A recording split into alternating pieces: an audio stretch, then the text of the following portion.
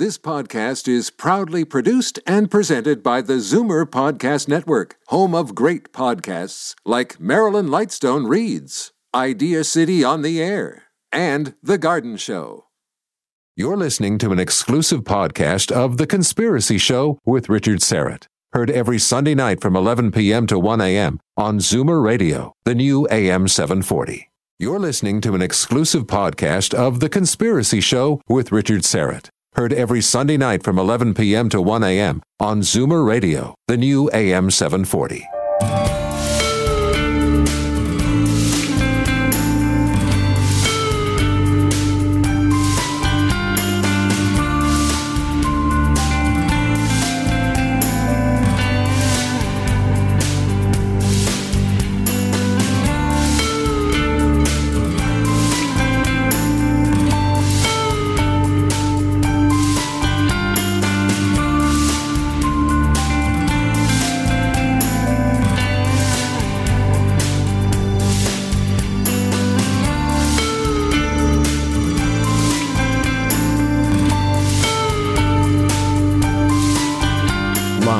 From Toronto, Canada, The Conspiracy Show with Richard Syrett from Zoomer Radio, AM 740.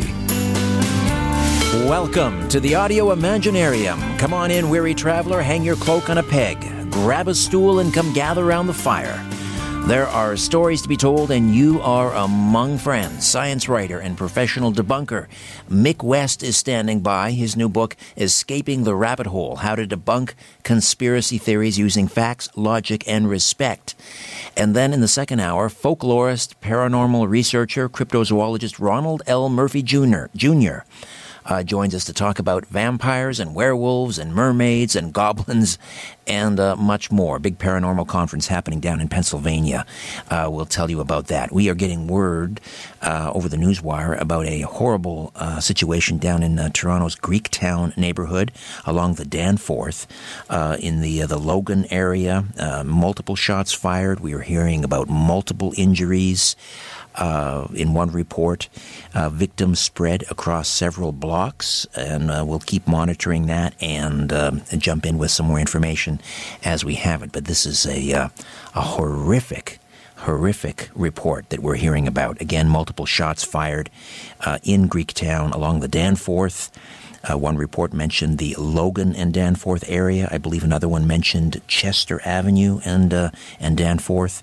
And we are hearing reports of multiple injuries. And again, we do not know the status of these as yet, but we will break in from time to time and give you an update. Horrible situation. Obviously, our thoughts and prayers with the victims down there, and hopefully the police can get a handle on that situation very, very quickly. All right. Let me introduce the boys in the band. On the Flying V Gibson guitar, technical producer Ian Robertson. Now, Ian, I think I've mentioned, is in a band called the Grease Marks, and they have a new album out. Please buy the album, donate to Ian's college fund, and that's greasemarks.com. Greasemarks.com. It's a great album. Ian was playing a few licks on a guitar earlier, and what a talented young man he is. On the Rickenbacker bass guitar and occasionally the theremin, my story producer, Albert Vinzel. And finally, on the Hammond B3 live stream producer, Ryan White. Now, I have to commend my next guest for coming on. He's not going to be preaching to the choir, that's for sure. Some might say he's wandered into the lion's den. Many of you, may take great exception to what he has to say. In fact, if the emails are any indication. However, he is here to try and deprogram us, I suppose. The Mick West is a science writer and professional debunker. While he began his career as a video games programmer, his primary focus at the moment is investigating and explaining conspiracy theories. His new book is Escaping the Rabbit Hole, How to Debunk Conspiracy Theories Using Facts, Logic, and Respect. Mick West, welcome to The Conspiracy Show. How are you?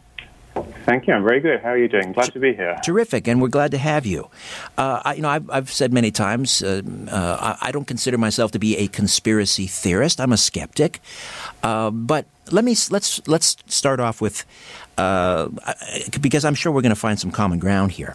Would you agree or disagree, Mick, with this statement that believing that nothing is a conspiracy is almost or equally as silly as believing that everything is a conspiracy. Absolutely. And in fact, I opened the introduction of the book, with the words, "Of course, conspiracy theories are real," because obviously there are conspiracy theories that are going on all throughout the world and at all levels of government. We know that people conspire within the government to do bad things, and we know that people in the government do not have our best interests at heart. We know what politicians are like. A large number of politicians are really just interested in themselves or in their own personal goals, whatever they may be. And so it's very, very reasonable to expect that there will be conspiracies, and it's very, very reasonable to be suspicious of people in power, and I encourage that. Good. All right. So, there's no question, first of all, that people who believe in conspiracies, that everything virtually is a conspiracy, in even people like myself, we make logical fallacies, lots of them. But so many articles and books I'm seeing out there in this field now are all committing, not all, but many are committing this logical fallacy. They're begging the question. So, for example, and the idea is that the opinion they're trying to prove is given as if it were already a proven thing. So it goes something like this. And we've all seen these headlines or newspaper columns or books. Why do people believe in conspiracies? Or my month living amongst conspiracy theorists and what makes them tick? Yes. That's begging the question, don't you think? Yeah, absolutely. I don't think there is a simple answer, why people believe in conspiracy theories. And I don't think you can really ask it of an entire population of people. I think it's much more interesting to look at an individual person and ask them what their personal story is as to how they came to believe in conspiracy theories and how they came to believe in the particular conspiracy theories that they happen to be most interested in, because some people are more interested in one than the other. And what I've found is the vast majority of people believe in conspiracy theories nowadays because they've watched some compelling videos on YouTube. This is kind of the way people get into conspiracy theories. Now, it was different 20 years ago. People were more into books and magazines.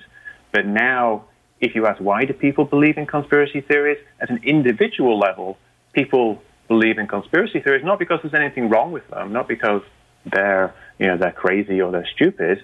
And in fact, most conspiracy theorists are really just the same as any other person.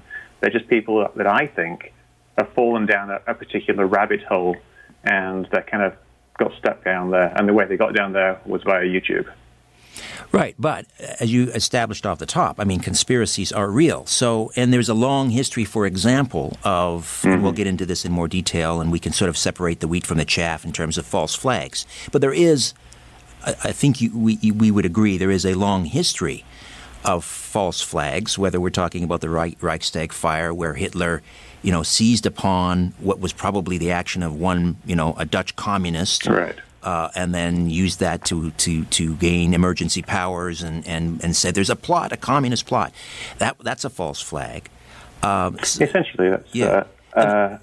I know what you're saying, that there are real things that are right. real. So many people, I think, that happen. Right. So I think many people believe in conspiracies because of pattern recognition. They see a pattern throughout history and say, well, why should we believe that it's any different now than it was then? What do you think of that? Well, I think what you've really got to do is look at, compare the things that you're actually talking about. A lot of people talk about Operation Northwoods, and they compare that to 9/11. Now, Operation Northwoods was basically the Chiefs of Staff in 1962, I believe, asked for excuses they could use to invade Cuba. They said, if we wanted to invade Cuba, how could we do it? And there were various suggestions given. They said we could fly planes over and hope that they shoot at us, and if they shoot at us, then we'll invade them. Or assassinate John Glenn was actually one of them. Do you remember that? Assassinate John Glenn. Yeah, I don't think that was in the Northwoods document. That might have been something that was a bit more esoteric. But in the Northwoods document, there are all these proposals, suggestions, ideas for things like pretending a plane had been hijacked, or pretending a plane had been shot down, or pretending that something had happened that didn't actually happen, like pretending there'd been an attack on Guantanamo Bay, right, and then responding to that. And there were also some plots to explode some bombs in, I believe, in Miami and perhaps in Washington. None of these things ever actually happened. They made this list, which is a 10-page document. I actually have a copy of it on my desk here. And they didn't do these things.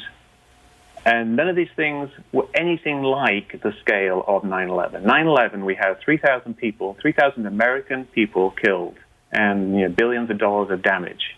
And if you compare that to what actually happened with Northwoods, which were just some proposals that were on a much smaller scale, did not involve killing any American citizens, and were never implemented, you're really comparing apples and oranges. And you really can't say that because they did Northwoods, they did 9/11. No, the idea that they would propose such a thing, first of all, and thankfully I believe it was Robert McNamara who said, no, we're not doing any of this. This is absurd. But the idea that you would actually have, members of the Joint Chiefs actually proposing something like that, I agree. But if you're comparing the scale, but the intent. But you've got to think the other things that the Joint Chiefs have proposed. They've proposed doing preemptive nuclear strikes on Moscow, killing millions of people. Right. These are things that they draw plans, like contingency plans, like if we wanted to do something, like if there was going to be a nuclear war, then what should we do? Well, we should take out Moscow, kill 20 million people. Right. That's, it's something that was suggested, which is horrific, and they never did, largely because it was a terrible idea. And you can look at the Northwood documents, those proposals is a similar type of thing. They were asked to brainstorm a bunch of ideas. How can we deal with this Cuba problem? This was just after the Bay of Pigs. They just had this terribly embarrassing thing where the CIA got a bunch of Cuban revolutionaries to try to go back in, and it totally failed, blew up in their faces. So they're trying to figure out what to do next. They say, give me some ideas. Someone goes away, they write this 10-page document, they have a bunch of crazy ideas to do with, pretending planes were blown up. They bring it back. McNamara or JFK or whoever says this is ridiculous. And then a year later, we have the Cuban Missile Crisis. Well, it's like 6 months later, and it was all a moot point anyway. But yeah, you really got to say, sure, the U.S. military and the U.S. government, they consider terrible things. But what have they actually done in the past that's on the scale of 9/11? No, that's true. Or if you want to go the other way, what have they done that's on the scale of, say, Sandy Hook? People think that Sandy Hook was faked. Has the U.S. government ever done anything that's vaguely like Sandy Hook before? Well, there's I think a difference between a false flag but also being politically opportunistic and seizing upon an event like that. For example, to push a gun control agenda or something, and that certainly goes on. Absolutely, yeah. I would agree that goes on, and that's we divide conspiracy theories into let it happen conspiracy theories and made it happen conspiracy theories with 9/11. But there's a stage that you're referring to, which is the glad it happened conspiracy theory. Right. Something comes up, and they immediately exploit it. And because they're exploiting it, that makes people suspicious that they might have planned it. Like if you think, for example, Pearl Harbor. Mick, apologies for the interruption. I'm going to jump in here. We're going to take a time out. There's that music coming up. We'll pick it up on the other side. We're going to find some common ground, Mick and I, and we're also going to disagree on some things, and that's wonderful. We'll come back and continue to speak with the author of Escaping the Rabbit Hole, Debunking Conspiracies Using Facts, Logic, and Respect. Back with more. Stay with us. The Conspiracy Show with Richard Syrett from Zoomer Radio, AM 740. You're listening to an exclusive podcast of The Conspiracy Show with Richard Syrett. Heard every Sunday night from 11 p.m. to 1 a.m. on Zoomer Radio, the new AM 740. You're listening to The Conspiracy Show with Richard Syrett from Zoomer Radio.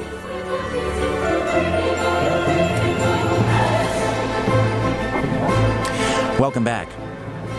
If you're just joining us, Mick West is here, the author of Escaping the Rabbit Hole, how to debunk conspiracy theories using facts, logic, and respect. And we're agreeing on some things and disagreeing on some things, and we'll continue to do that, no doubt. And I also just want to mention and remind you once again, we are keeping our eye on the news wires, and there has been a horrific shooting down in Toronto's Greektown along the Danforth.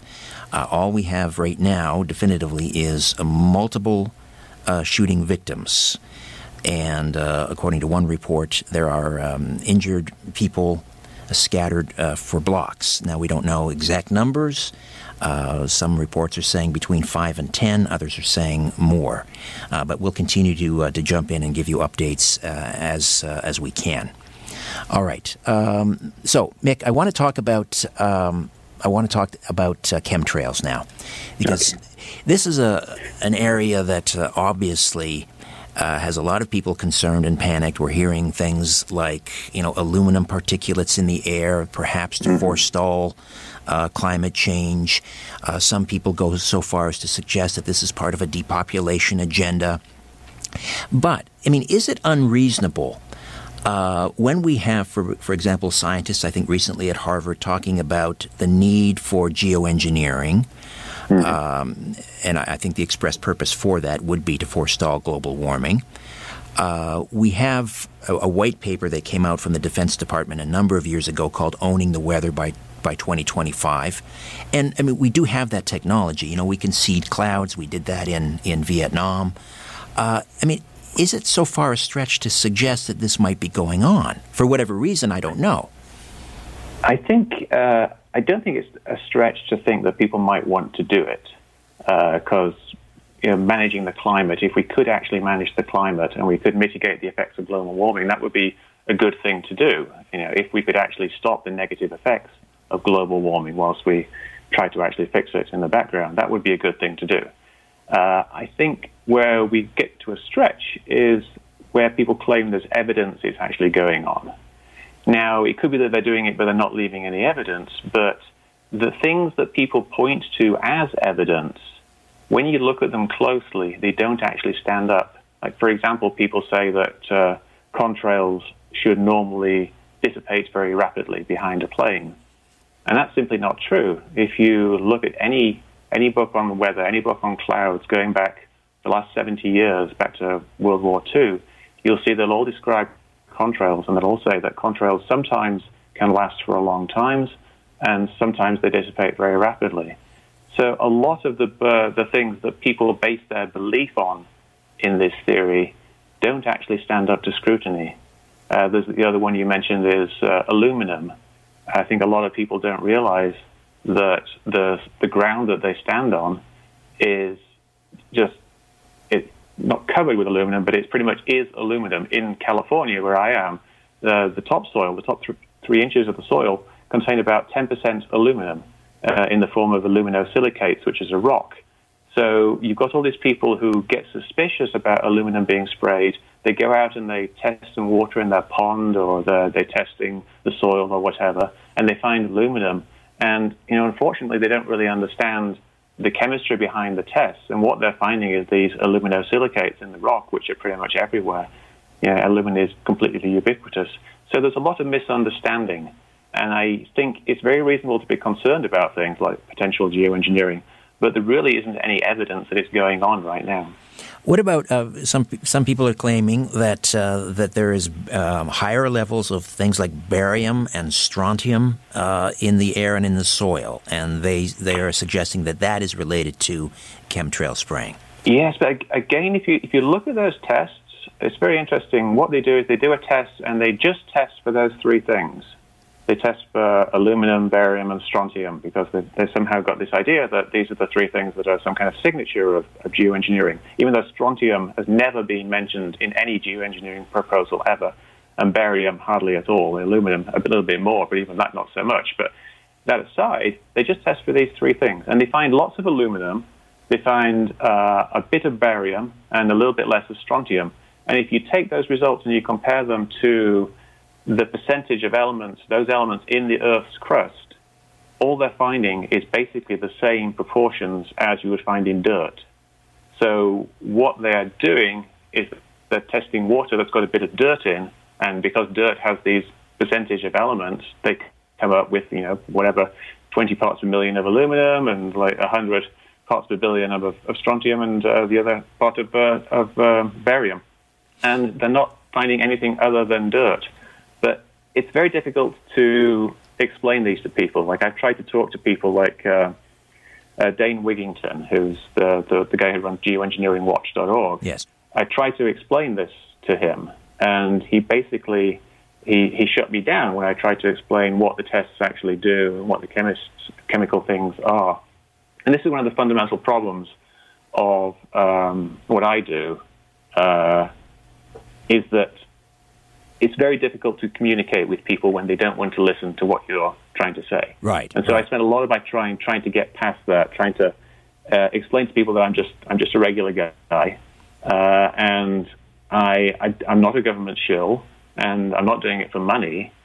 I'm just telling people what I think is correct, and I want to listen to what they think is correct as well, and try to find some common ground that we can talk about.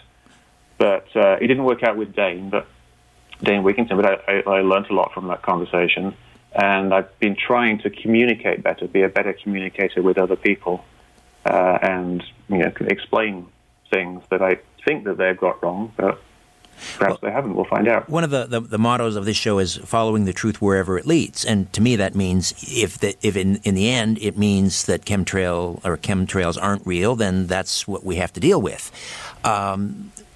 But just sort of anecdotally here, and I know this isn't scientific by any means, but when I remember as a kid looking up into the sky, and I remember those big, tall, puffy cumulus clouds. Right. And we had days like that, and then we had these days with just beautiful azure skies, as far as, stretching from horizon to horizon. And now a lot of it, I don't see those type of cloud formations as much as I used to. What I see is just this hazy, dull cloud cover. I'm not sure there's a name for that type of cloud, and I can't remember it. Cirrostratus. Yes, that's called. it. Thank you. Yes. Thank you. I see a lot more of that, and I have witnessed this where I've seen a plane fly over. No rain in the forecast. It's supposed to be a beautiful sunny day, and all of a sudden these contrails, if you will, they seem like they're spreading out. More planes go by. They spread out, and pretty soon they obliterate the sky. No more azure sky. Now I just have this hazy cloud cover. What is going on there? There's a couple of things going on there. One is that contrails do spread out to cover the sky, and this is something that has been observed since World War II, and actually since before then. The first contrails spreading out were observed in the 1920s. This is something they do. There's a lot more air traffic now than there was in the 1980s. There's also a lot more routes, a lot more between this city and the city, smaller cities. You get small commuter jets going between these cities. And it is actually a problem. Contrails are a kind of visual pollution, and I think it's perfectly reasonable to be a bit concerned and even upset about this. And it could be something that the problem is people don't really care about it. Most people they see the day's reasonably sunny, and the fact that it's a bit hazy, it doesn't really bother them that much. But I like the pure blue skies myself, and if we could somehow get rid of contrails, that would improve that a lot. But another thing you mentioned was that you see contrails before the sky gets overcast. And what's happening there, quite possibly, is that there's a weather front moving in. Now, one type of weather front, a warm front, I believe, I always get them mixed up, comes in kind of like at the top first. So if there weren't any contrails, what would happen is you would first see some cirrus clouds forming very high up, these very wispy clouds, very, very high up. And then you see some clouds lower down forming. And then you would see the rain clouds forming like a few hours or maybe even a day after that. So you get this natural progression of things. Now, the contrails just form a bit above where the cirrus clouds form. So when this front moves in, you will see the contrails start forming first. Then you see the cirrus clouds forming, then you see the alto stratus, and then you see the nimbus clouds, the rain clouds, and it starts to rain. So people can actually use contrails to predict the weather in the same way they would use cirrus clouds to predict the weather, and this is something that sailors do. They look up and if they see contrails in a certain way, they know that there's a front's moving and it might start to rain. So there's actual explanations for the things that you're seeing.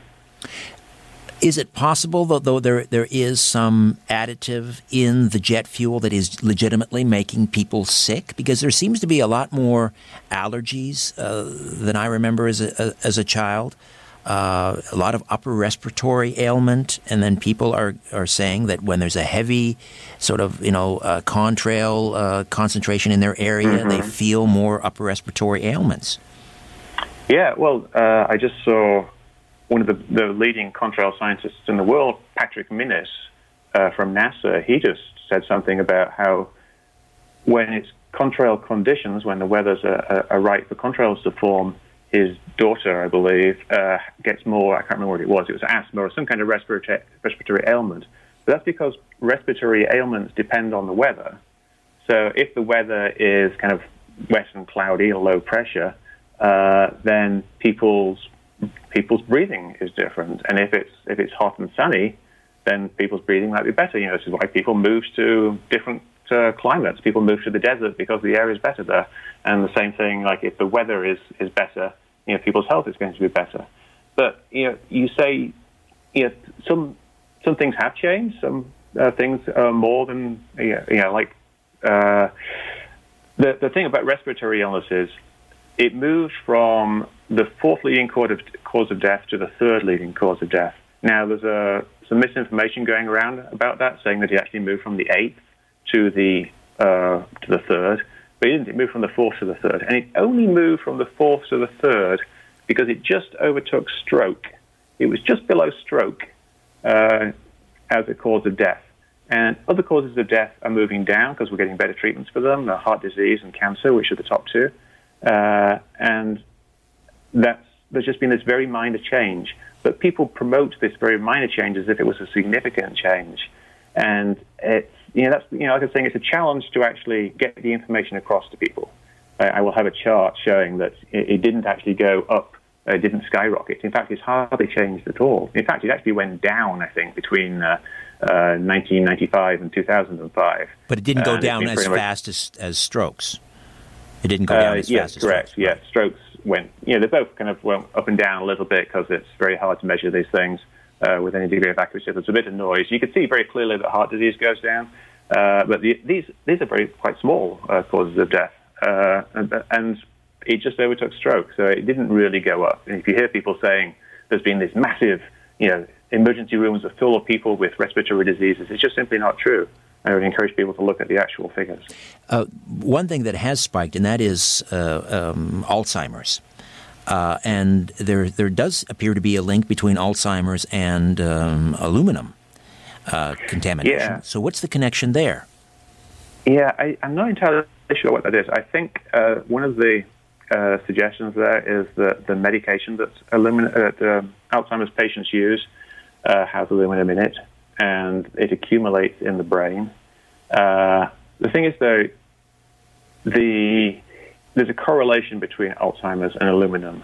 However, if we were being sprayed, everybody would be getting the exact same amount of aluminum. It's not like it's falling on this one guy here and he gets Alzheimer's. If we were spraying aluminum in the air, it would be everywhere, and everyone would have exactly the same thing, and we could do autopsies on every single person, and we would find these buildups of aluminum in the brain. But we're only finding them in the people with Alzheimer's, which suggests that it's not the aluminum in the atmosphere that's causing it. It's something else which is causing aluminum to accumulate on the brain, which is associated with Alzheimer's. It doesn't even mean that aluminum is causing the Alzheimer's. It could be something to do with the brain degeneration itself, like letting the aluminum accumulate, or it could be to do with the medication that they're taking containing aluminum or containing things which break down the blood-brain barrier and allow aluminum to accumulate. But there isn't really... The thing about aluminum is actually very, very safe. We have soda cans that are made of aluminum that we stick in our mouths every day. We wrap our food in aluminum foil. The ground, as I said, is 10% aluminum. The dust in the air, we're breathing in aluminum all the time. The average person gets 5 milligrams of aluminum just from water and the food that they're eating. it's pretty much everywhere. And if you were spraying a lid of aluminum out of a plane, it really actually wouldn't make any real difference to the total amount of aluminum that's in the atmosphere, because there's so much there already that it would make a difference in the higher levels where you're blocking out the sunlight, but in the lower levels, you've got lots of dust, so it's not really going to make any difference. On your website, are you gaining any converts? I mean, are you winning any of these battles and convincing people? Are they saying, like talking them in off the ledge? I guess would be the analogy. Definitely, but what I found though is it's a long process. It's not something where you can have a discussion with someone and convince them. Like, say someone was a chemtrail believer, and I started telling them all this stuff. They could tell me their arguments, and I can explain to them one at a time what's wrong with their arguments. It's very unlikely, and probably pretty much impossible that they would change their mind at that time. So what I try to do is I try to focus on more details on individual things, like, for example, the thing with aluminum in the ground and the aluminum tests. Try not to jump around from one thing to another, but just focus on one thing and try to make sure that I understand what their point of view is and they understand what my point of view is. Because you really have to get that mutual understanding. You have to establish some kind of common ground between you and the other person. That's so true. We have to take a quick break, okay. Mick. But that's true. So many people, not only in this arena, but just in politics in general, we're just all talking past each other. We have to sit and listen, and respect, obviously, is the watchword. We'll come back and continue to delve into debunking conspiracy theories. Mick West joins us. Escaping the Rabbit Hole here on The Conspiracy Show. Stay with us. Where there's smoke, there's The Conspiracy Show with Richard Syrett from Zoomer Radio. You're listening to an exclusive podcast of The Conspiracy Show with Richard Syrett. Heard every Sunday night from 11 p.m. to 1 a.m. on Zoomer Radio, the new AM 740. Don't be afraid. The Conspiracy Show with Richard Syrett from Zoomer Radio, AM 740. I know I'll get emails saying you've given into the dark side. You have a debunker on. He's not exactly a debunker. That's kind of a trigger word, right? Debunker, because there are debunkers and there are skeptics. And I consider myself to be a skeptic. Why do you use the word debunker rather than skeptic? I use the word debunker because everyone understands what it means if something has been debunked. Like, if you say, I heard that, this guy got shot, and someone else says, that's been debunked, then people understand what that means. It means that someone's looked into it, and they've explained that it's false. They've figured out that it's false, and they'll explain to you why it is. And what I do is I investigate things. I see if they are, if the claims are true or not, and then if they are or if they're not, then I'll explain that to people. And usually I'm looking at things like conspiracy theories, which tend to be very speculative, and so a lot of the things end up being false. So if I find something that is false, I'll explain it to people. But I'm not setting out to prove the conspiracy theory false. What I try to do is look at the actual individual claims of evidence people make, like with, say, 9/11. One of the claims of evidence is that they found these little iron microspheres in the dust, and then they claimed that meant that it must have been thermite being used in the demolition of 9/11. Right. And so I will examine a claim like that, and I'll try to understand, why they're making that claim, what they base that on, and then I'll see, does that actually hold up to scrutiny? Are there other ways that the iron microspheres or whatever could have got in the dust? And so, a skeptic, a lot of my friends are skeptics. I'm a member of, the Skeptic Society, but skeptic is more of a state of being than it is an active word. It's not a verb. You don't skeptic things. Right. I don't go and skeptic a claim. When I go and debunk something, though, that's an actual active thing. It's something I'm doing. I'm looking into it. I'm investigating it, and I'm explaining it if it's wrong. So I just prefer the word, and like I say, I think people understand what it means. No matter what word you use, people are going to have negative associations with it. It's like the word conspiracy theory. Right. We use the word conspiracy theory to describe things like what we're talking about because people understand what it means. It means, people attributing a secret conspiracy by powerful people to significant events, like major events in the world. And usually that comes along with a tendency to believe in other conspiracy theories. But people say that the term conspiracy theory is a negative term and that I'm using it deliberately to denigrate people. But I'm using it because it's the best term that we have available. Right. It's a term that describes what's going on here. I could call, before the term conspiracy theory came into significant use in the end of the 1950s, they called people paranoids.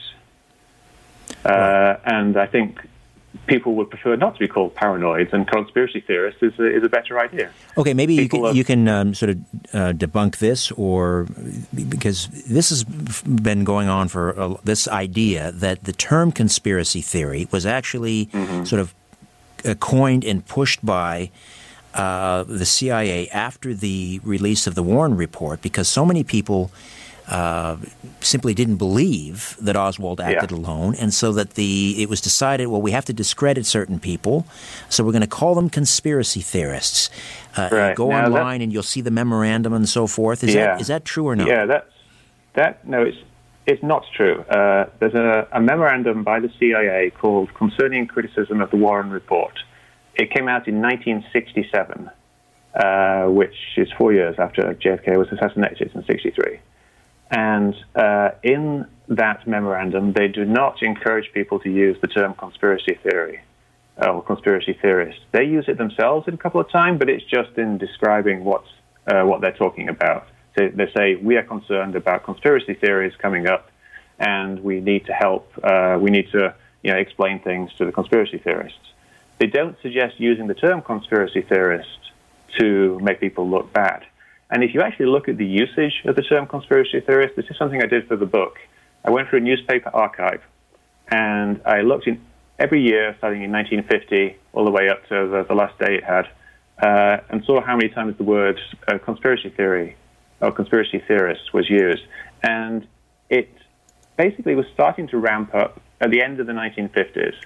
It was used at that time to discuss the conspiracy theories of the radical right, which would be people like the Ku Klux Klan and the John Birch Society, people who were very anti-African Americans and very anti-communist and very anti-Catholic, people like that. And there was a lot of conspiracy theories going on then at the end of the 1950s.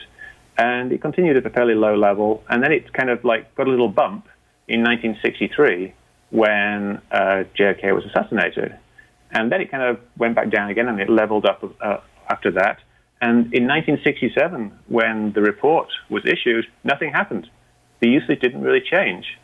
It stayed fairly steady. And in 1968, there was the assassinations of Martin Luther King Jr. and Robert Kennedy. Bumped a little bit then. But after that, it just basically returned back to pretty much the level it was before that. And it didn't really start going up until the 1990s. It really got the very first figure in my book is showing this. It got a big peak in 1997. And the reason it got that was there was a film released called Conspiracy Theory. Right. With Mel Gibson. Yes. And also the Men in Black films were released at the time, and there was people talking about that as well. But it certainly is it has been weaponized now. I mean, for better or worse. I mean, it is being used in many cases. I would disagree with that.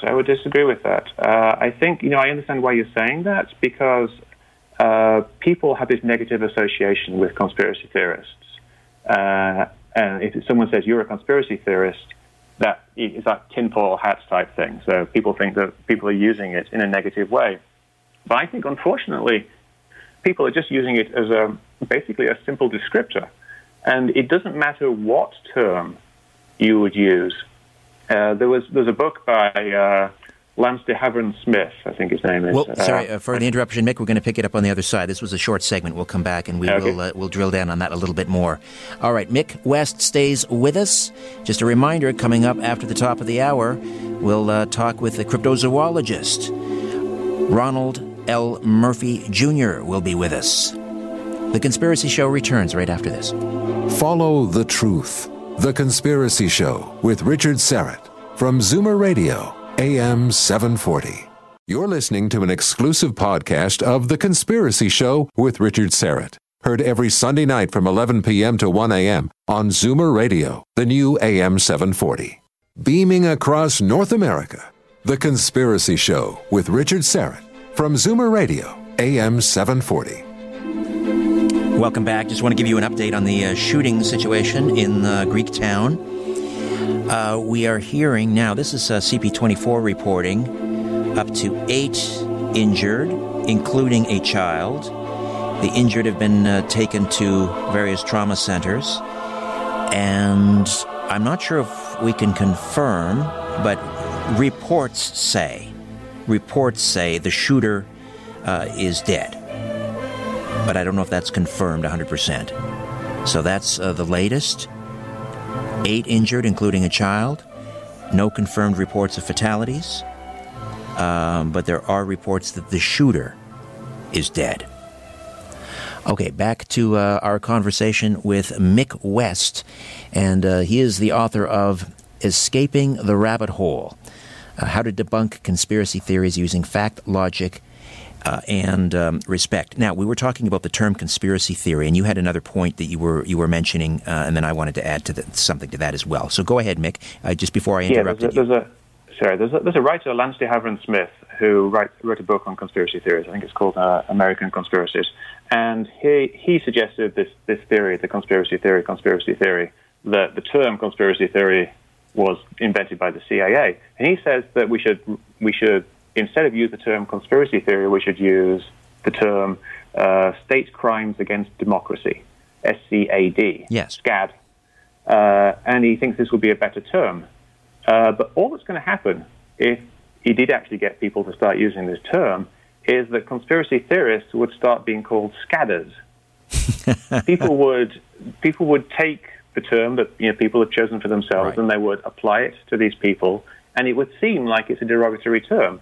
Even if people are just using it in a purely descriptive way, because so many conspiracy theorists are kind of like out there, it naturally gets on this negative connotation. Now, I divide conspiracy theories. Everybody divides conspiracy theories into two things: the sensible conspiracy theories, which seem very reasonable and are probably true, and then all the ridiculous disinformation conspiracy theories. And there's this line of demarcation that everybody has. And everybody hates all the conspiracy theories that are on the other side of the line of demarcation, because those conspiracy theories make them look silly. Yes. They think they're being very sensible with their beliefs about whatever it is, if it's like 9/11 or chemtrails or JFK. They think they're being very sensible and very science-based. But then they hear about other things like the flat Earth conspiracy theory or some of the crazier false flag conspiracy theories, and they think, those people are making us look bad. I don't want to be associated with them. But if we have a term for this type of thing, you can't just say everybody gets to say this is a conspiracy theory and this is nonsense, or this is a scab and this is nonsense.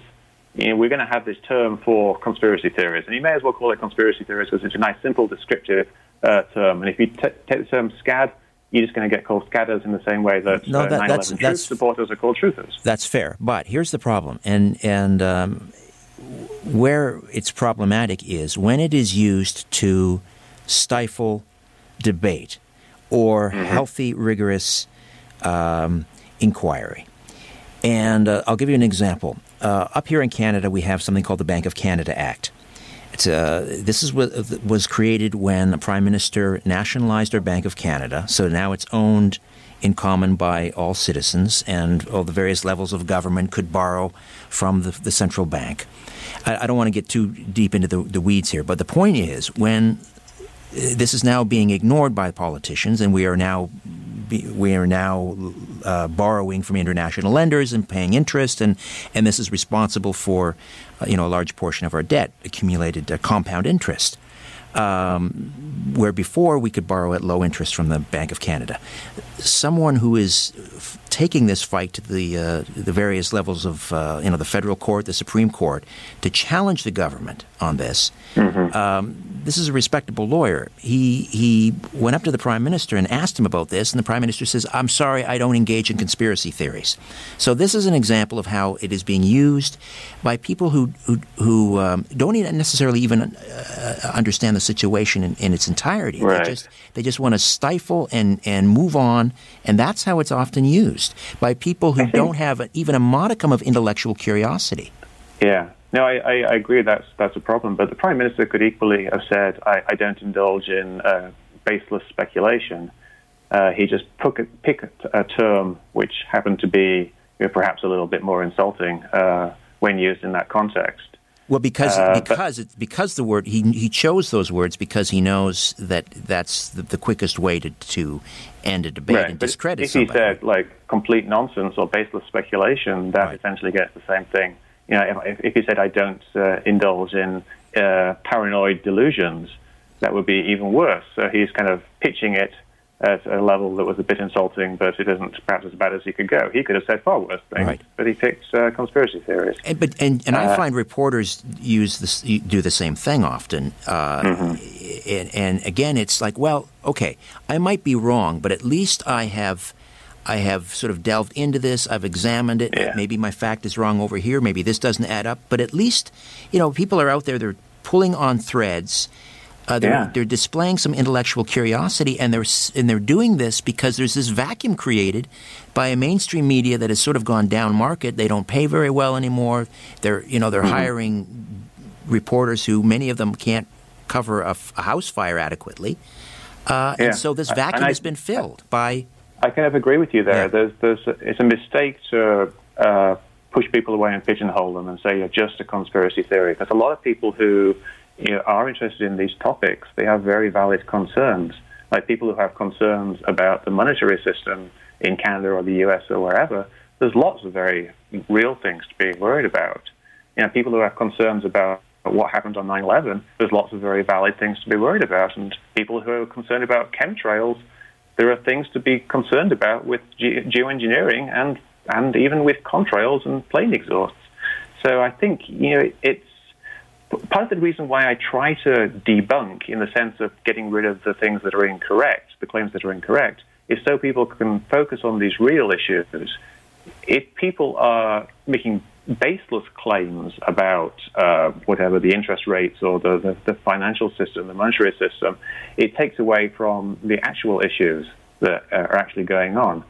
So if there is a conspiracy theory that is false in a topic, I think it's worthwhile getting rid of that conspiracy theory, but excising it in a way that it doesn't like tar everybody with the same brush. Right. Now, when it comes to 9/11, I mean, when you focus on controlled demolition, that for me, the fact that or the possibility that elements of 9/11 were an inside job doesn't live or die with controlled demolition. That's simply the means, and sometimes we focus on the means more than as a friend of mine says, that's like counting the blades of grass on the grassy knoll. I would agree with you. They may very well have flown planes into the building, and that may have caused a structural weakness and a collapse. The question is, how did they manage to do that and penetrate the most sophisticated defense system in the world? So then you start tugging on threads again. But to say, that it wasn't controlled demolition and it wasn't an inside job. I mean, I think there's lots of evidence to suggest that it was an inside job. It doesn't necessarily. Well, I just say that it wasn't controlled demolition. Right. I don't normally go into the other theories because I don't really have enough information about them. I look at the controlled demolition stuff because it's stuff that I'm familiar with, the physics. I did a lot of physics programming back in the games industry, so I understand the math and the science behind that. So I think, if it was an inside job of some sort, so the CIA was in some way behind it, I think that what I'm doing would help reveal that because I am removing the distraction of controlled demolition because I don't think controlled demolition stands up to scrutiny. All these claims of evidence that architects and engineers for 9/11 Truth make, they don't stand up to scrutiny. And I think that if there was actually something going on, there was something nefarious in the Bush administration behind that, that would need to be, we need to figure that out. And we can't do that if everybody's spending all their time saying the buildings were blown up, because you're not going to get to the real story if all you're focusing on is this nanothermite nonsense. Right. The interesting thing, or ironic maybe, I don't know, but the idea that if one believes in the official version that, operatives within Al-Qaeda, that were orchestrated by Osama bin Laden, they were able to penetrate the defense system, that is a conspiracy, right? The question is then, okay, who's committing conspiracies? Is it just those people over there? Yeah. And does that mean that we're not capable of, our government is not capable of committing conspiracy? Do you know what I mean? It's ironic that they're so... Oh, yeah.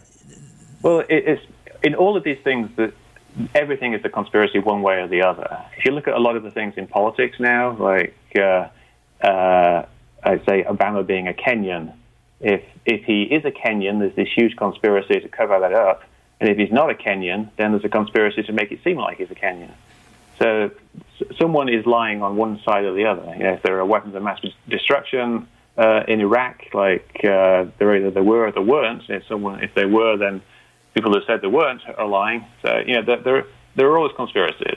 The conspiracy theories we're talking about are generally the ones where the suggestion is someone in power is doing it. Some very powerful people that in a smoky room somewhere. So I wouldn't say it's the same thing. Like Al-Qaeda plotting things isn't really a conspiracy theory. It's an actual conspiracy.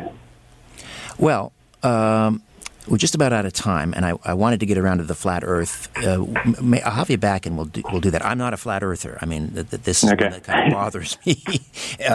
But I will entertain people, if they want to try to convince me that the Earth is flat. I want me too. The one final point I want to make has to do with. One of the main arguments is that conspiracies can't happen because it would be too hard to keep something a secret. And my counter to that has always been the Manhattan Project. You had something like 300,000 scientists working on that, and even I know people who worked on the Manhattan Project. Their wives didn't even know. So it is possible. Bring that up. It is possible to keep big secrets secret. It is, but the difference there is the Manhattan Project wasn't something that people could see. It wasn't something that people were investigating. If you compare it to 9/11, say, the Manhattan Project was like a town somewhere off in the mountains where people were sequestered and no one knew what was going on in this town. 9/11 was planes flying into buildings and buildings collapsing and thousands of people dying, and then the entire FBI investigating that. That's a lot harder to cover up than something in the desert that no one really knows anything about. Everyone saw 9/11. All the law enforcement officers that were there, they were investigating it. They wanted to find out what happened. Tens of thousands of people knew someone who died on 9/11. It's not like it was a secret that it was covered up. Those people did actually die. We knew that they happened. And half the FBI were investigating at the cost of billions of dollars for the next 5 to 10 years. So it's a very different thing to a wartime secret that no one knew anything about, to this huge event that killed thousands of people and involved tens of thousands of other people that was right there in the open, there on live TV. It's a completely different thing. And I understand, people saying, a lot of people were involved, therefore it's covered up. But if you look at what you're comparing, a secret town in the desert is not the same thing as the Twin Towers falling down. Well, it wasn't a little town in the desert. I mean, it was up in Chalk River. It was spread all over. The Manhattan Project wasn't just a little town in the desert. It was wartime though, so it was a lot easier to keep tabs on things like that and shut down the newspapers. Mick, I hope you'll join me again. I've enjoyed this conversation. Yeah, me too. I enjoyed it a lot. I think it's great that we do actually get to talk, people who are on somewhat different sides of the fence. I think it's an important thing that we do actually try to get common ground, even if we don't agree on things 100%, 100%, especially in this day and age. We have to stop talking past each other and start talking to each other. And we will again. Thank you, Mick. Thank you. Escaping the Rabbit Hole. When we come back, Ronald Murphy. He's been fascinated with the paranormal since he was a child, and he'll be appearing at a paranormal convention down in Pennsylvania. There's a haunted location. We'll talk about that as well. The Conspiracy Show with Richard Syrett. Stay with us.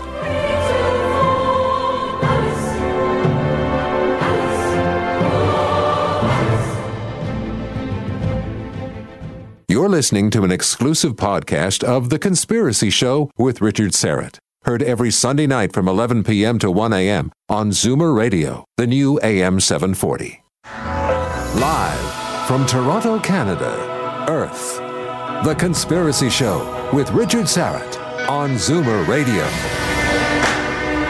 Thanks for inviting me into your home. Long-haul truck, RV, camper, taxi. Your parents' well-appointed rec room. Your loft. That greasy spoon just off the interstate and your cabin in the woods. Hello to all of you listening in on our flagship station, Zoomer Radio, AM 740 and 96.7 FM here in Toronto. Hi to all of you listening in on one of our affiliate stations across North America. Those of you who utilize the Conspiracy Show and Zoomer Radio apps, both fabulous and both free downloads. Listen anywhere in the world. Crystal clear audio. The Conspiracy Show and Zoomer Radio apps. Those of you watching the live YouTube stream tonight, and we are live on YouTube again this evening after some absence. And hello to all of you in the live chat who join us every week without fail. However and wherever you're listening and watching, I bid thee the warmest of welcomes, and I thank you for your fine company. Folklorist and cryptozoologist, paranormal researcher Ronald L. Murphy, Jr. is standing by. Just want to give you an update if you're just joining us. Sometime after 10 o'clock tonight in the Greektown neighborhood of Toronto along the Danforth. I believe it began around Logan Avenue. We had reports of shots fired, multiple shots fired. We now know, this is, I believe, confirmed 8 injuries. 8 people injured, including a child. They have been taken to trauma centers. And we are hearing reports. I'm not sure at this point if it's still, whether it's confirmed that the shooter is in fact dead. We're trying to confirm that for you, but I believe CP24 is now reporting 8 people injured, including a child, all taken to a trauma center. At one point they were reporting that there were victims sort of scattered for blocks, which makes it sound, that there are, hundreds of injured. But no, 8 is what we're being told at this point, including a child. And I'm not sure if we're confirming at this point that the shooter is dead, but we will let you know once we hear definitively. But nonetheless, a horrific night in Greektown, and our thoughts and prayers with the victims, not only those that are injured, but also those who witnessed this and obviously will be traumatized for probably forever. We commend the police for apprehending this individual, or at least stopping this individual before it got any worse. Obviously, bad enough. 8 people injured, including a child, in our Greektown tonight. Very, very sad. All right. Ronald Murphy, Jr. is with us. He has been fascinated with the paranormal since he was a child. And this passion continued with him. He researches the paranormal from a multidisciplinary perspective. He delves into the creation of archetypes of various cryptids and phenomena. He's researched throughout the U.S. and the U.K. He currently is the co-host of 2 radio programs carried on the Paranormal UK radio network, The Crypto Realm and Inside the Goblin Universe. And we'll talk to him about his series of books, the On series, where he talks about vampires and goblins and so forth. Ronald Murphy, Jr., welcome to The Conspiracy Show. How are you? I'm very good, sir, and I want to tell you how pleased I am to be on your show, but I also want to extend my prayers to everybody up there in Toronto with the tragedy that's unfolding. I have to tell you and your listeners, Toronto is truly one of my favorite places on earth. Just a lot of good, genuine people up there, and I'm wishing the best. Thank you so much for that. We should mention that you are going to be one of the featured speakers at HillCon this fall at Hillview Manor's Paranormal Convention. Is that in Pennsylvania, correct? It is. That's right. It's around Carlisle, Pennsylvania. So from where I'm speaking right now, I'm not very far. Probably about a 4 or 5 hour trip from you guys. Now, I recently spoke with Rosemary Ellen Guiley, a good friend of the program, and she recently co-authored a book about southwestern Pennsylvania, Greene County, and all of the things going on in Greene County. It sounds like the Skinwalker Ranch on steroids. What is it about Pennsylvania? UFOs and Sasquatch and all sorts of strange cryptids, lobster aliens and you name it. It's all right there to be found in Pennsylvania. What is it about that state? You know what? That's one question, and that's really what drives my research. There was a rash of Bigfoot sightings in the mid-1970s, and I was just a young boy at the time. I was in elementary school, probably in second or third grade, and my mother was fascinated by this subject, so she would take my brother and I out looking for where these Bigfoot reports were taking place. And this was along the Chestnut Ridge of Pennsylvania. But that's part of the Appalachians. So whenever Rosemary's book just came out, Greene County is a part of that whole Appalachia. And if you look at the map, that also covers places like Point Pleasant, where the Mothman is sighted, and various other really strange locales where the unexplained, or this high strangeness, seems to be an epicenter. Now, I am within sight of the Chestnut Ridge right now. I can actually see it from my porch as I'm talking to you here. But that has been called the Twilight Zone of Pennsylvania since the 1970s. But, yeah, a lot of really weird things are going on. So, as a researcher, what do you make of it? Why are we lucky? A lot of the topography and the geology of this area and the Appalachians is rather unique. A lot of very hard stone, or a lot of sedimentary stone. We have a lot of limestone in our area, a copious amount of natural springs and running water, and all the essentials, the prerequisites that's needed for traditional hauntings, as a lot of people would say. And there are a lot of hauntings around this area, but it also seems to be a magnet for the cryptids and the UFOs as well. So much so that one of the theories proposed in the 1970s that extraterrestrials would visit this particular area to draw energy from the natural rock formations and the other natural resources around here, because we have abundance of coal as well, and some pockets of oil. So there's a lot of different theories that's going on there. I am 49 years old right now, and I'm still pursuing what is behind this high strangeness of Pennsylvania. You mentioned Chestnut Ridge. Of course, that's the title of one of your books, Unexplained World of the Chestnut Ridge. Now, there's also a lot of sort of Indian burial mounds in Pennsylvania. There were a lot of interactions between some of the early colonists and various Native American tribes, so a lot of blood in the soil, a lot of disturbed Indian burial mounds. Do you think that has anything to do with it? Well, absolutely. If we're looking in terms of hauntings, this is a very haunted region because of what you had just said. This is where the French and Indian War took place. This is where George Washington made a name for himself. And it was also the site of, this was an indigenous native population here of probably 15,000 people. And then after the French and Indian War, we see the numbers dropping down to around 1,000 people within just, a few years' time. So there was complete devastation. And then following the French and Indian War, you have a process of genocide going on as well. So absolutely, if we talk about hauntings being the end result of bloodshed, absolutely this area is prime for that. But also going back to the Indian burial mounds, this was the site of the mound builder cultures when we talk about the woodland tribes and things of that nature. So when we think of the Adena with the Great Serpent Mound, or like the Seat Mound from the Hopewellian culture and all these great earthen works, these are the same people that were living in western Pennsylvania as well. Now, we have a few Indian mounds in Pennsylvania, but the majority of them have been plowed over. And I've actually interviewed people saying that they remember whenever they were children, their grandfather just plowing through these Indian burial mounds, uncovering, artifacts and bones and things, and just turning it over because it was part of the clearing process to plant an agricultural crop. Nobody even thought about these kind of things with any kind of attitude or any kind of respect.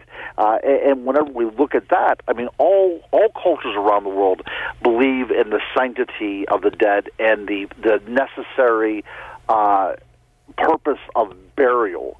And whenever that's disrupted, again, cultures around the world talk about the dead not being able to be settled. And I think a lot of that is going here in western Pennsylvania as well. So do you think then that that there's some sort of, I don't know, spirit protector of these burial mounds that is being released? And let's say, so for example, someone pockets one of these artifacts found in a burial mound, takes it home, and then all of a sudden they have, I don't know, shadow people showing up at their place. Is the connection that clear? Yeah, I think that there is a connection going on there. So we'll have to kind of go roundabout and kind of like connect the dots. But when we talk about Indian burial mounds and the idea of guardian spirits, I immediately think of things like the dog man or the werewolf kind of figures, the Beast of Bray Road. These werewolf-type creatures were always located very near burial mounds. A lot of them were even seen in and around burial mounds. And if we talk about the history of these types of things, if we go back even to ancient Egypt, Anubis, the god of the dead, the jackal-headed god, is this kind of dog-man figure that presides over the realm of the dead and burial places. Whenever I research in the area, especially with the dogman, because there is a rash of dogman sightings very close to where we're speaking right now, there is also that connection with ancient Indian settlements as well.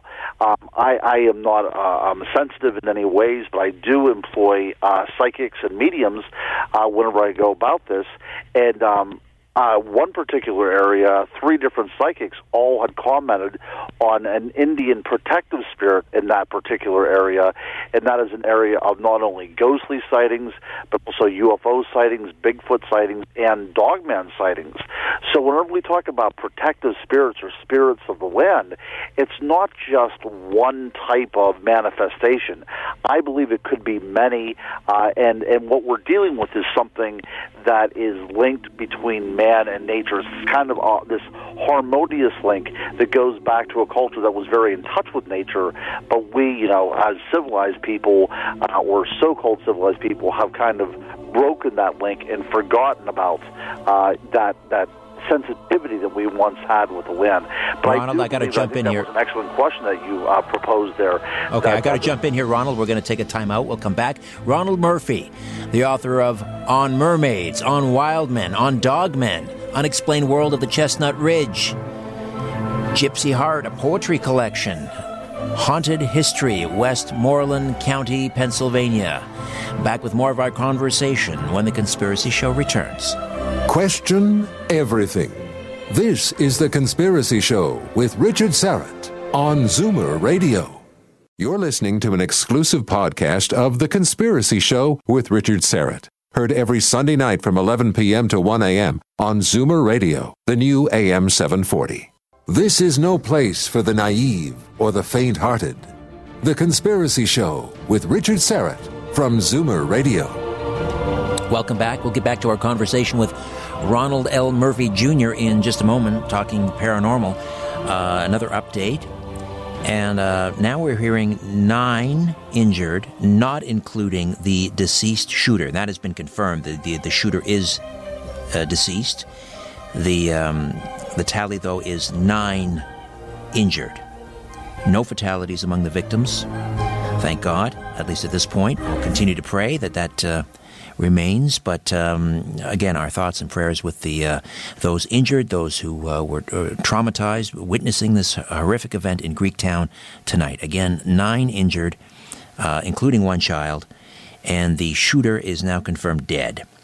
All right, we are speaking with Ronald L. Murphy, and he'll be down in Pennsylvania for a paranormal conference. Give us the details on that again, Ronald. I know it's happening this fall in September.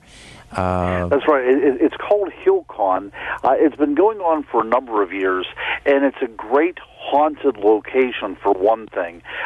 But what also they do is they bring in presenters that are going to talk about hauntings, or in my case, we're going to be talking about cryptids and various other paranormal phenomenon for a one-day event that takes place, as you said. I'll look up the date for you. I'm terrible with dates, and I do not have September my 22nd. calendar in front of us. But yes, September 22nd. It's going to be an exciting thing. I have actually attended it before as a guest, and it's really an interesting architectural place, to tell you the truth.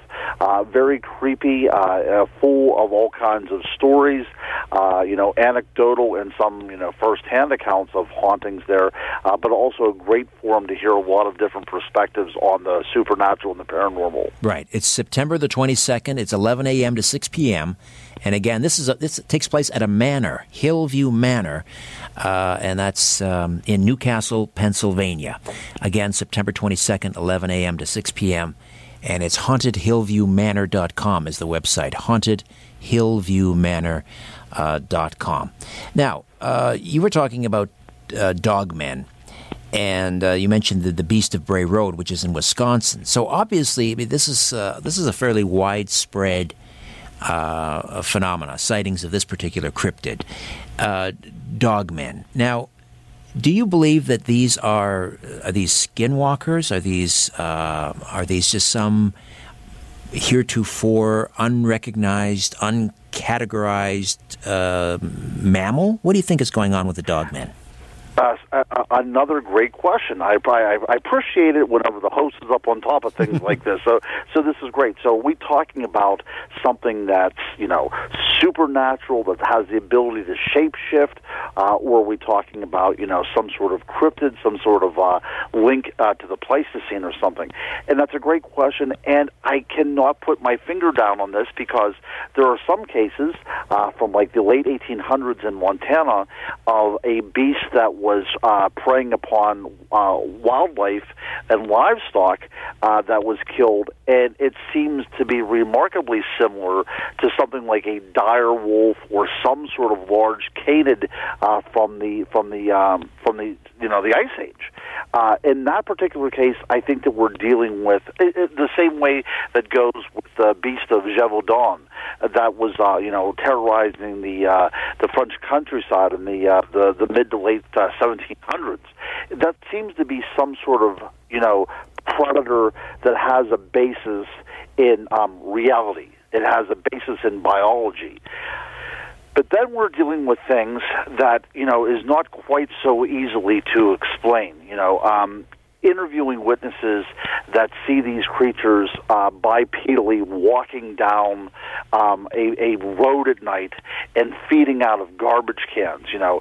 It seems to have this sort of, getting back to the term, high strangeness to it, that it seems to be this amalgamation or chimera of man and beast. So, what are you to make about this? I mean, is there a transformation going on? I have done interviews on people that do claim that they do transform.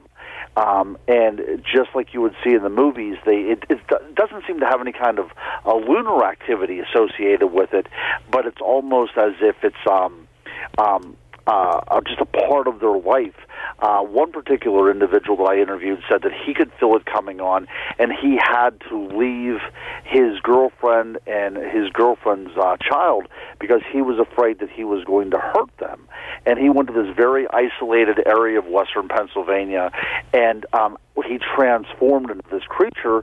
And while he was in this very isolated area, he ran into another creature just like him that was residing in that same area. So these are very interesting stories. What are we supposed to make of these? Is this a psychological projection by somebody that has some sort of mental illness?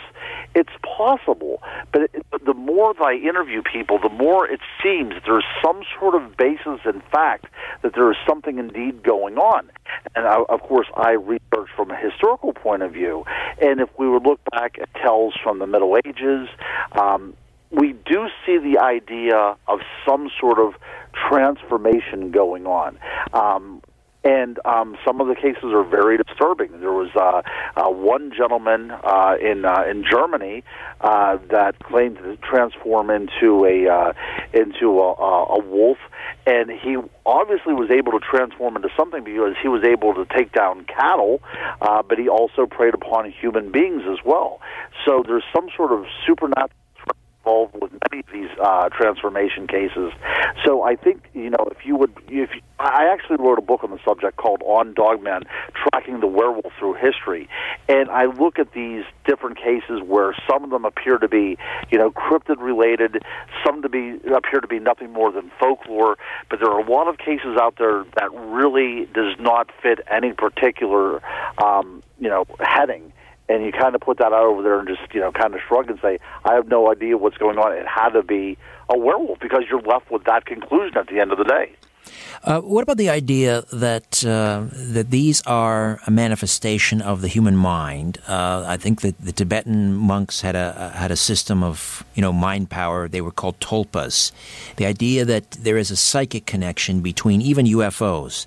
In fact, there is a gentleman up here, a noted Canadian ufologist, Grant Cameron, who has talked to people who were allegedly part of, the Majestic 12, this group of government ufologists, sort of that are charged with trying to keep a lid on the secret, the UFO secret, and they have told him that if you want to understand the UFO phenomena, you have to understand ESP. Is there a connection, do you think, then between ESP and many of these cryptids? Well, the human mind is capable of very many things. And in the end, it is what forms our reality. It's a blank canvas on which we project whatever we want, and if it is real to us, that is part of our tangible reality around us, and it might not be the same reality for other people. The idea of tulpas has really interested me for a number of years. That if enough people think about something, that this something can take on can derive out of this energy. Very interesting. But what has happened to me as of late, because I do a lot of research into fairy folklore as well, and what has happened to me as of late, I've kind of flip-flopped now, and I'm now of the belief that there may indeed be elemental energy out there that resides in nature that is capable of projecting images into us. So kind of like a reverse of that.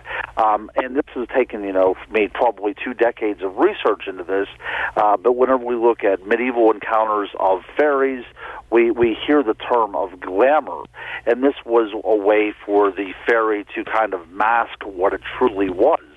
And the more I look at the term, the more it seems that there is this idea of a psychic influence, but it's not us projecting ourselves onto it. It's projecting itself onto us. There is something to be said for that.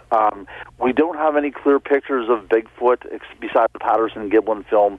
We don't have any clear pictures of werewolves, but people still claim to see them. Is it possible that we are dealing with an intelligent energy that is, as real to this, natural world as a human being, that is capable of, interfering with the way the human mind thinks? It sounds a little outlandish, but if you look at cultures from around the world, even with the cultures of the Aborigines of Australia dating back to, 65,000 years ago, they have the idea of this dream time, this time out of time that's inhabited by so many different types of spirits with this capability of interacting. And the idea of the shaman throughout history is trying to be the conduit between one world and the other. Is it possible that when we talk about the jinn, which is very popular in the Middle East, or, when we talk about fairies and European folklore, are we talking about the same type of earth energy that is capable of projecting images onto the human mind? Now, the more I research into this, and as you said at the opening, I look at this linguistically, I look at this psychologically, sociologically, and as many different ways as I can, it does indeed seem that there's something out there that is capable of influencing us so much so that it's become an archetype and it's embedded into our DNA. How about for you personally? Have you had a paranormal encounter? Have you seen a Sasquatch or a UFO, or what has been your personal experience? As far as I still get goosebumps thinking about this. I've always been interested, as I said, since I was a kid, but I did not have any kind of encounter until I was in my mid-20s, and there was something going on outside of the house, this howling. That's all I could describe it. I was an athletic person at the time. My brother, who was 2 years younger than I am, he was an athletic person at the time. And we heard this sound that always occurred between 12 and 3 o'clock in the morning. So one night we said, if this happens again, we're going to go out and see what it is. So we grabbed our baseball bats and, almost like clockwork, this thing starts howling outside, this whistle type of howl, and we went out to investigate it. And in the back of our yard was a pretty dense wooded area, and we got close to whatever it was because you could actually feel the sound that it was making reverberating. It was that kind of very deep in our body type of rumbling going on. But when we came close enough to whatever it was, and we never saw what it was, but when we came close, the thing began to growl at us, but to the point that you could actually hear it taking in air in order to make this very guttural, snarling sound. But what was so frightening about the whole thing is the whistling, howling sound was going on at the same time. So we both, we both ran back to our house. We were terrified. So that was my first brush with the unknown. And then the other time was I was doing a Dogman sighting, and what appeared to be static electricity started to flash around us. And I turned back and look. This was a very desolate area, by the way. There was not the nearest house is probably 3 or 4 miles away. And we looked back the path from which we came, and what appeared to be a flare lit up and suddenly trickled off. So we went to go to that because we assumed that there was a person out there, but there was nobody there whatsoever. And I actually called out, and something called my name back. And whatever called my name, it actually emanated from a cemetery that sat up on a promontory that was overlooking this area where we were located. And after my name was called, the name came off from the left, and after my name was called, on the right, something began to follow us as we were walking, and we could hear it snarling at us. And this is where my research comes into the play, that something was projected onto us, because I was with another researcher. After the event, we both went into separate rooms, and we kind of debriefed everybody on what we saw, and we both came up with the same thing. Neither one of us saw anything, but we could tell that it was a bipedal creature. We could tell that it had these kind of yellow glowing eyes. We could tell that it had, sharp teeth, and we could tell that it was actually stalking us. Now, we did not see anything. Did we know that instinctually? Was that part of the flight or fight response? What was going on there? I have no idea, but I do feel strongly that whatever was shadowing us that evening was able to project what it wanted to into our perception. Right. The skeptic. Oh, there's the music. We'll pick this up on the other side. Ronald L. Murphy Jr. will be a featured speaker at HillCon, September 22nd, at the Hillview Manors Paranormal Convention down in Pennsylvania. HauntedHillviewManor.com, the website, if you're interested in grabbing a ticket and heading on down there. We'll pick this up on the other side. The Conspiracy Show. My name is Richard Syrett. The truth is not out there. It's right here. The Conspiracy Show with Richard Syrett from Zoomer Radio. You're listening to an exclusive podcast of The Conspiracy Show with Richard Syrett. Heard every Sunday night from 11 p.m. to 1 a.m. on Zoomer Radio, the new AM 740. When in doubt, blame the government. You're listening to The Conspiracy Show with Richard Syrett from Zoomer Radio. Welcome back. Ronald Murphy Jr. is with us. You've also written on vampires, and I was recently speaking at a conference up here in Ontario called Occulticon, and a woman came up to me after my presentation and asked me what my take on vampires was. And I said, well, do you mean sort of this subculture of people who, they have all the trappings of being a vampire? They buy the porcelain teeth, or they actually have their teeth filed, and maybe they have an aversion to light. They actually partake in, drinking blood, all consensual, of course. She goes, no, I mean actual vampires. And she talks about, on the dark web, that you can find these people who claim that they are, descended from a long line of actual vampires. What is your take on that, Ronald? Well, again, that's a very interesting question. I think, a lot of people have asked me the same thing. Do vampires exist? And, of course, I say definitely, because people do associate themselves and identify themselves with vampires. But we're talking about something that, this drive to stay alive from the taking of human blood.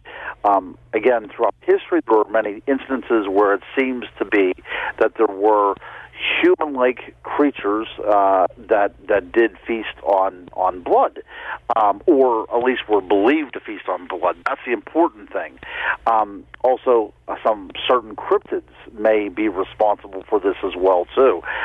Some of the vampire lore deals with creatures that come out of caves, hair-covered creatures that appear to be almost like small baboons, or what some people colloquially call in the southern United States hell monkeys. In Greece, in particular, there was this belief of these vampire creatures that would come out at certain times of the year out of these caves to feast upon the living. So I think that we're dealing with a lot of different things here. I have investigated vampires in New England, and there's a lot of vampire graves in New England, and it even says on some of the gravestones, vampire. But what the evidence is, the preponderance of the evidence shows, is that these people were the unfortunate victims of tuberculosis. One particular case of Mercy Brown, she was actually believed to be a vampire. The father and some townspeople dug her up, found out that she still had some blood in her, took out her heart and burned it, and had their sixth son drink of it. Now, he eventually died of tuberculosis, but I mean, this happened, and this is a mind-boggling to think about this. This happened in 1892. So we're not talking about ancient history here. Professional baseball was already being played at this point. So we're not talking about like the Dark Ages. That's right. Betty White had a thriving career. I was going to point out that my great grandmother was actually born in 1890. And I knew her as a child, but that's absolutely the case. Getting to that point, right? But what's the connection then? Connect the dots between tuberculosis and vampirism. Well, it appears, they call it consumption because it appears that as something was consuming the body. Each day you were getting progressively weaker, and then you would start coughing up, and sometimes your spit would have blood in it. So it was a very peculiar type of death, and it came on quite suddenly. So you could be healthy one day, and then you started to get gradually worn down, and you would eventually succumb to this disease. And it was a thriving disease throughout the New England area. From Connecticut the whole way up to Maine. From Connecticut the whole way up to Maine, you could find vampire graves as well. But it was just a very ghastly type of thing. Medical science really didn't know how to deal with it until relatively recently. So it was just not a pleasant way to die. And it was kind of like the plague. Whenever you caught it, members of your family were going to get it too. It's almost inevitable. And you were looking for a way to cure it. And if science couldn't cure it, and your prayers couldn't cure it, then you're going to start seeking out the old ways, the superstition ways. And you have to understand that America was the land of refugees from all around the world. So they would pull in some of these ancient folk ways to try and to combat what was in their midst. Well, I understand if you succumb to tuberculosis, how one might think, okay, that person was, becoming very anemic, like they were being drained of their blood, so maybe they were a victim of a vampire. But how then do you connect someone who has tuberculosis with being the vampire? That is the step. That's exactly right. So what happened with the Brown case is that the mother had died first, and then Mercy had contracted it, then she passed away, then her brother Edmund got it. I could never make the connection why they didn't dig up the mother's grave. It never came to me. But it seems that Mercy died very, very suddenly, and her grave was readily available. We're talking about a very brutal winter whenever this happened. So, of course, the corpse was pretty well maintained. It was almost in refrigeration type of state at this time. Even though this was 1892, it was still, very well preserved.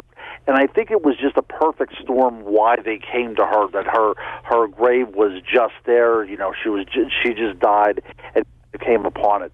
But that is one of those curious cases. And the reason why we keep on coming back to Mercy Brown is because it really had an impact on the psyche of America and actually the world. Bram Stoker may have named his character in his Dracula, Mina, after Mercy because of that, that similarity in sounding name. So it really made an impact, and certainly Bram Stoker did know this story. So a lot of it probably did go into his creation of these characters. But and I was asked that. I spoke at the Ocean State Paracon last year on this various subject up in Rhode Island, and again somebody asked that question: why do they pick on poor Mercy? And the only response that I could have is because her grave was readily available. But I think that we're talking about at this point a family that is craving answers, and they're going to seek out the answers any which way they can. And it's almost like a mindless type of thing, that they're going out there kind of like a vendetta against whatever's going on. And they assume that it was something evil taking over their community, kind of like the Salem witch hunt, that happened, 200 years before this case. Right. That it was just, this kind of mob mentality and out they went. All right, Ronald, we'll take a time out. We'll come back. I want to pick your brain about the Highgate vampire incident in London back in the late 1960s.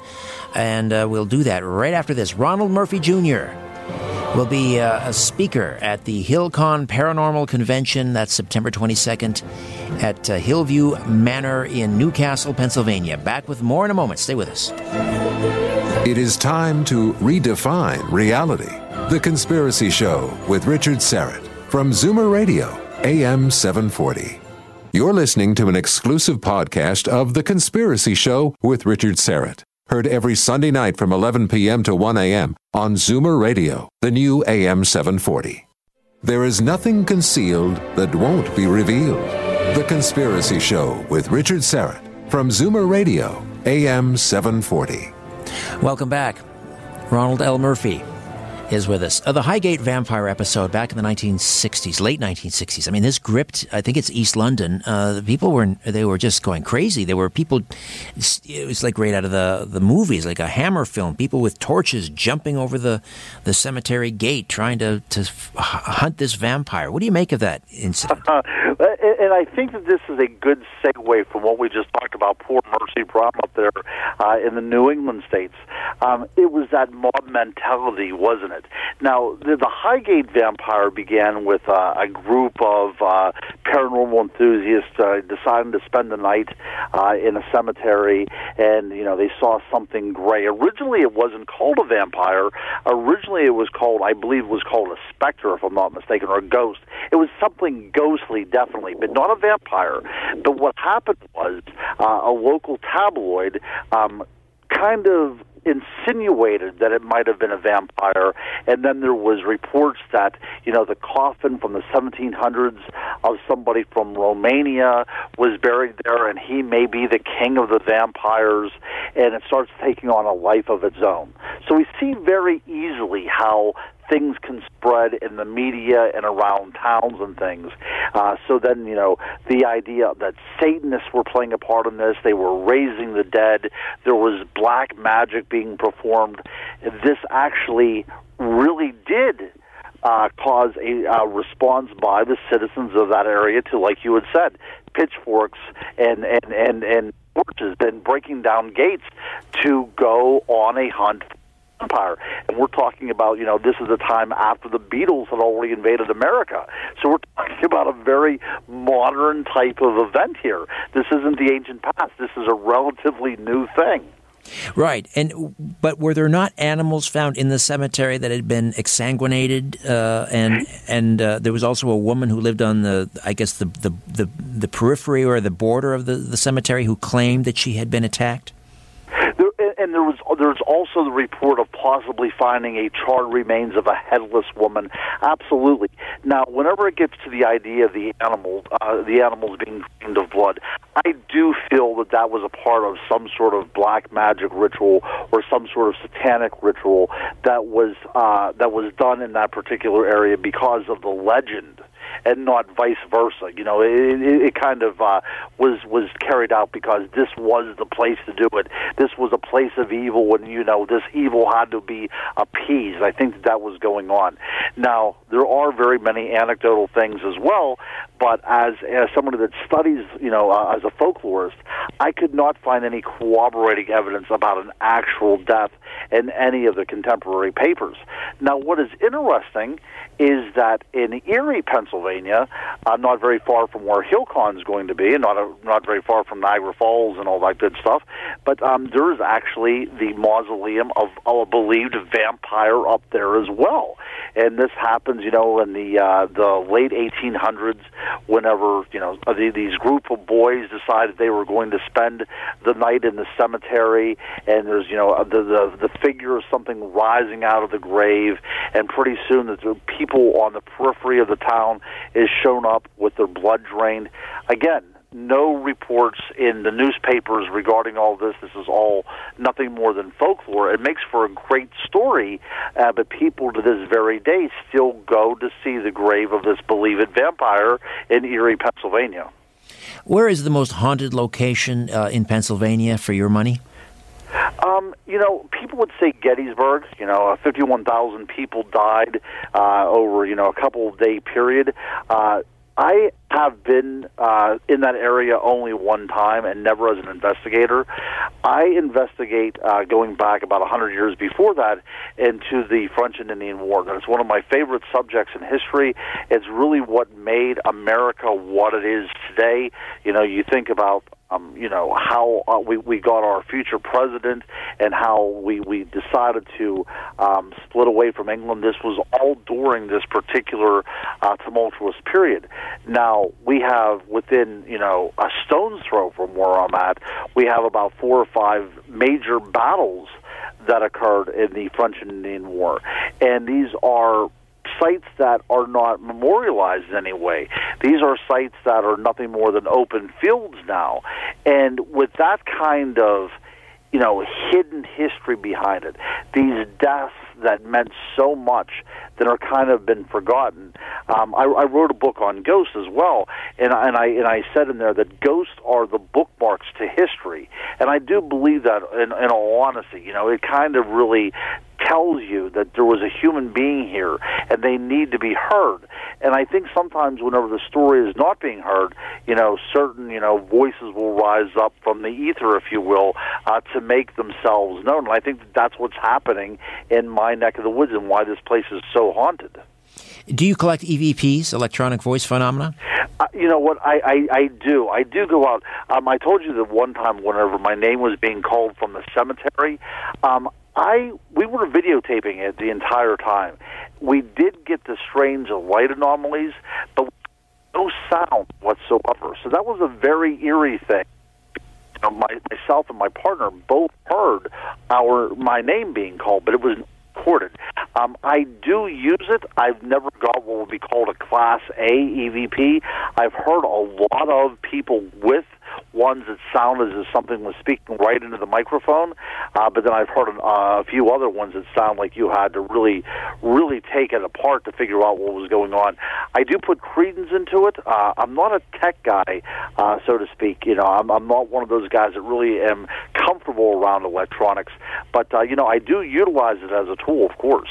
What do you make of the argument that the association between ghosts and old buildings, and it has to do with black mold, that continued exposure to black mold, which thrives in older structures, can cause hallucinations and so forth? I will look at any and all arguments, even the idea of ergot up there for the mass hysteria involving the witches up in Salem, Massachusetts, which was one of the things that was blamed. The idea of black mold in certain buildings may be coincidental, But what are you going to do whenever outside spaces are supposedly haunted? Or, burial mounds in England and Scotland and Ireland are haunted. And these natural environments are haunted. That's a little bit more difficult. And then we talk about, ghost sightings at sea, like the Flying Dutchman and other type of ghostly ships, It seems to transcend just buildings. Although I'm sure that there was times that people could move into a place that is falling apart and things, and I'm sure that could influence them. Some people, of course, but that's only in slight cases. And no way should that rule out every single sighting throughout history. Michael Shermer, the skeptic or debunker, says that all paranormal, the fate of the paranormal is to become normal once we expand our horizon of understanding, and that is that eventually we'll find out what all this is about. Do you subscribe to that? That there is nothing supernatural in the world or nothing paranormal? It's just something we haven't figured it out yet.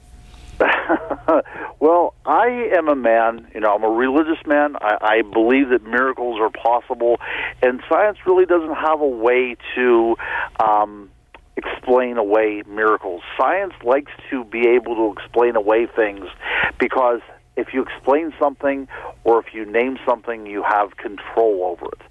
I'm not that kind of narcissistic guy. I think that there are things out there that cannot be explained. I believe that there's things out there that are subjective to experiences, and I really like that. I like that there's mysteries out there. I like that there's things that go bump in the night, and I like the idea that humanity cannot rustle everything and cage everything and pin things down neatly. I like that idea, and I think that there are things out there that can never be explained away, these great mysteries, because we did explain all things away, then we've lost a part of our humanity that I am so fascinated with, this curiosity of things that lie in this kind of twilight area between the light and the dark, and I trust that science will never be able to categorize and explain everything away. More importantly, I'll be out of a job. And what would I write on? That's absolutely the case. Look, every time I write or every time I do a radio show where I conduct my own interviews, at the end of the day, you're always left with more question marks. And the reason why shows are on like you do, and I will have to tell you, this is truly one of the best shows I've ever been on, and I always enjoy to have a host that is so knowledgeable like yourself. These are great forums because people really have not only experiences, but they have questions. They're wanting to know what happens or what happened to them, and they want to really talk to a listening ear. And I'm glad that you're on here doing this kind of a service for these folks, because there are a lot of mysteries out there, and I'm happy to be one of those people that is, wading through all this stuff with you. Well, what's interesting is, if you go into a room at a party, and let's say there are 25 people in the room, they're not going to open up about it. But over time, the odds are most of those people will have had some sort of an experience. it might be a straight-laced, skeptical accountant, or someone from the medical profession, a hardened person of science who doesn't believe in anything that they can't see, touch, feel, or smell. But it never ceases to amaze me. Over time, once you gain people's trust, how many of them, or if they feel the need to sort of unburden themselves, how many people will actually confess to having had some sort of a paranormal experience? That's absolutely the case. Absolutely. They're looking for somebody. It's almost like a confessional. They're looking for somebody to listen to what they have to say. And that is why I'm such an ardent believer in this, my friend. That's the reason why I keep looking. It's not these two little anecdotal experiences that I've had and through all my research. It's dealing with people, just like you said. They'll come up to your table at a conference or someplace that you're at and say, "You don't believe this stuff, do you?" And then, you kind of go into it, and they walk away, and they come back a few minutes later, and they tell you about their experience. And tears come to their eyes, and they're visibly shaking because they're finally able to talk about something that happened to them to somebody that will not laugh and somebody that will understand. It's true. It's the big elephant in the room, and nobody feels comfortable talking about it. Ronald, this has been a great pleasure. Again, we should point out the HillCon Paranormal Convention happening September the 22nd. Hillview Manor in Newcastle, Pennsylvania. And again, September 22nd, 11 a.m. to 6 p.m., speakers, vendors, tours, entertainment, food. You'll be there. Our guest next week, is it David Spinks? Will be here. He'll be a speaker there as well, I believe. Do you know David? That is correct. Yes, sir, he will. Terrific. All right, my friend. Thank you so much, Ronald. All right, my prayers for you guys up there in Toronto, okay? Appreciate it. Thank you. All right, my thanks to Ian and Faz. Welcome aboard, Faz. He'll be working with us next week. Do you play guitar? Yes, you do. All right, good. It's a prerequisite. If you are going to sit in that chair, you must be accomplished on a guitar. My thanks to Ian and Albert and Ryan. Back next week with a brand new program. In the meantime, don't be afraid. There's nothing concealed that won't be revealed, and nothing hidden that won't be made known. What you hear in the dark, speak in the light. What I say in a whisper, proclaim from the housetops. Move over, Aphrodite, I'm coming home. Good night.